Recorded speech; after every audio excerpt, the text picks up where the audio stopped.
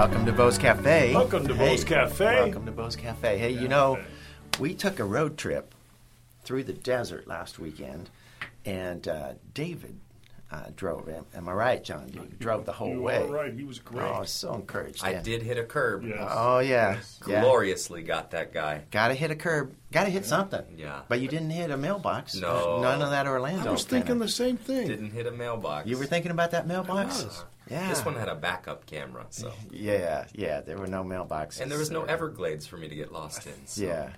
Yeah, wow.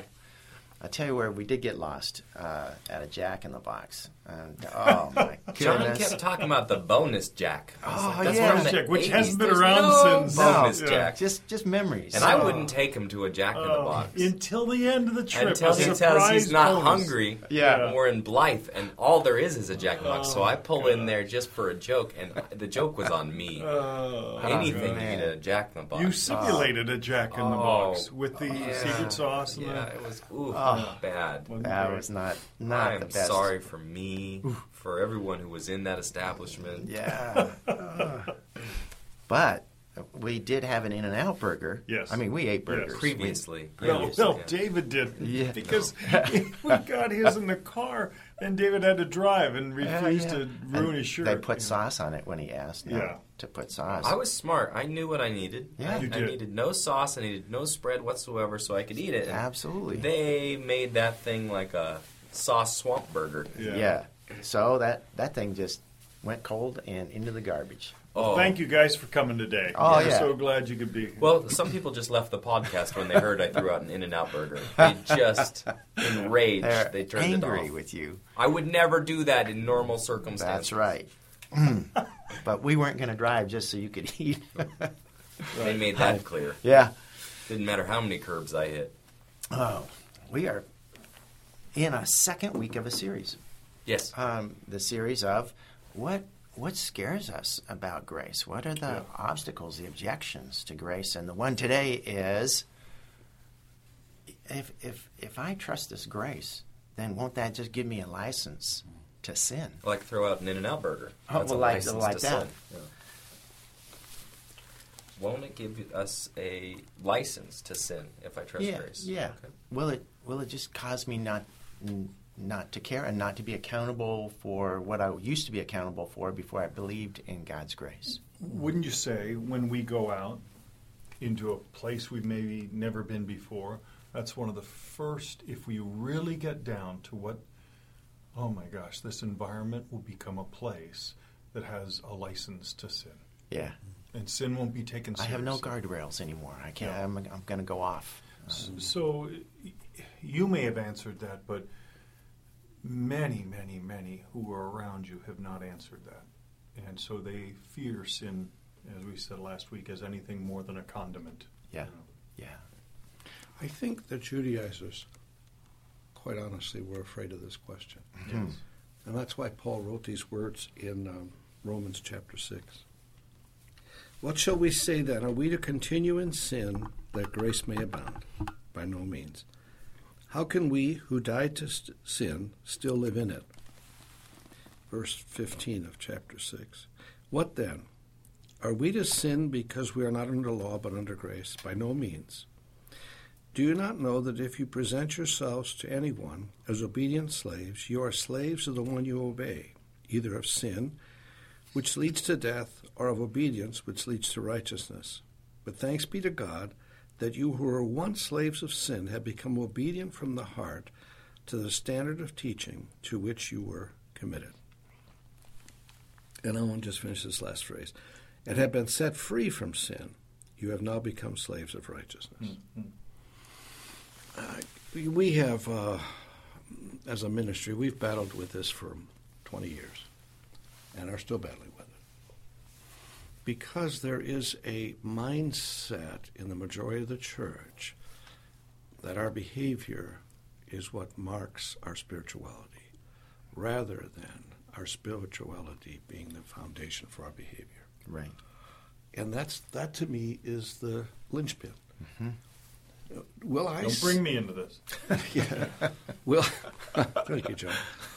Will I be that person who is able to believe that grace does not, in fact, give license to sin.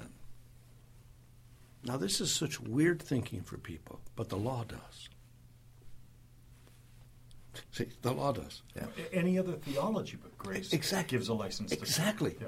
And what we want to do is we want to grab some of the law to keep us accountable to our behavior when it's the law that exaggerates the sin in us. That's right. So there is nothing about the law. In fact, Paul wisely says, as a believer, I'm actually dead to the law. It is no longer has any foundation to my living. I have a new foundation. The new foundation is a foundation where my heart is the checkpoint, not my behavior. Yeah. My heart is the checkpoint. Do I now understand that because I'm new in Christ, my new heart is not a heart that wants to sin. It's actually a heart that wants to live into its righteousness. You know, when you say that, I think a lot of people who have been using the law to keep themselves from sinning are afraid to trust their new heart because their new heart is so twisted in its thinking, and it so has been hiding for so long that we are afraid to actually start to trust it. Yeah. I think, too, that they have had this experience that maybe they couldn't share with others because they were managing to put on a performance, Yeah. that the law and their attempts to obey it was not working. Yeah. It's not working for them. Exactly. And so they go, I've been trying really hard. If I, quote, don't try at all, it's going to get worse. Yeah. And don't understand that their whole DNA has been rewired. And that's the only hope. Amazing how confused we get. And it's not like it's a complex matter. It's a profound matter, but it's not complex. It's one or the other. Amen. You know? And Paul could not say it more boldly than to say, you are no longer to be controlled by sin because you're no longer under a law, but you're under grace. It's grace that will take, if you'll trust it, it will take you out of the control of sin, and it's the only way home. Right? You know what? We're discovering a zillion different places. Is it so hard, Bruce, to admit what you just said? Yeah. It is so hard to admit that my theology is not working. Yeah. Yes. It's like it has to be. So what do? I ramp up again, and I ramp up again, and I ramp up again. Yeah. You know, we have a one-liner. If my theology is not touching my reality, it's because I don't understand grace. It's a simple one-liner. But it has all kinds of truth in it. Mm-hmm. It's all kinds of truth. Grace always helps me get in touch with my reality. How do I mark my reality? By what's true in my heart. That's how I mark my reality. My reality is not what's true in my behavior. Yeah. Because I can behave Christianese. Yeah. I can do it. Can comply I to that. proved that personally. Sure. The darkest part of my whole life was in my 27 to 31 years of life. But up until that point, I was masking because I was Christianizing. You look really good. I did.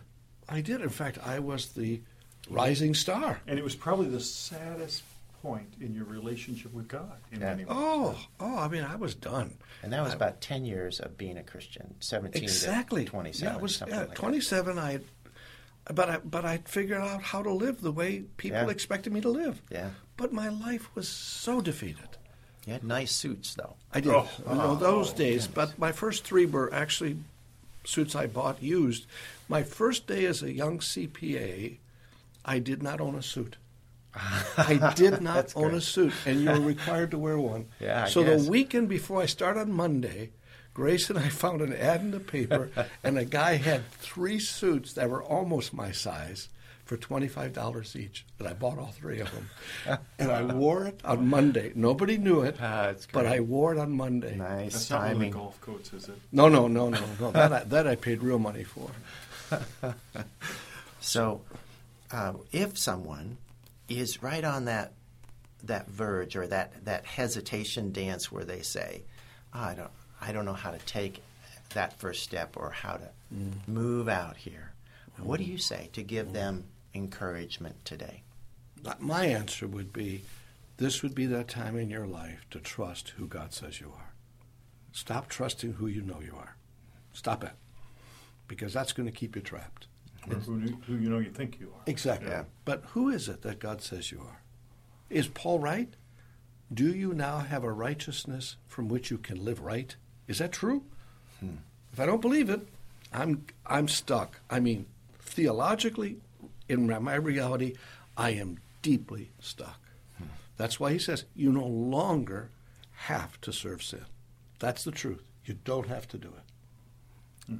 And if there's anyone around you that also believes what you just said, hang out with them. Let them remind Exactly. you of reality instead of your own unreality. By the way, if we're talking to a pastor or a community leader who is saying, I want to try this, but I have no basis for a foundation, you guys, we have put together an online course called the CHTL. You can look it up on trueface.com.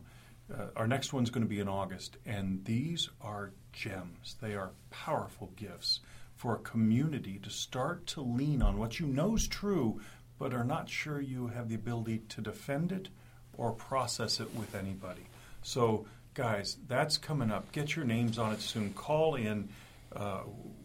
We can't wait for you to be part of that. And we'll probably say this almost every week, because these fears that we have about grace are real, and they won't go away with a slogan. So we have to process truth to get to the really bottom line. Thank you guys for Absolutely. coming. Thank you. See you next week at Bo's Cafe.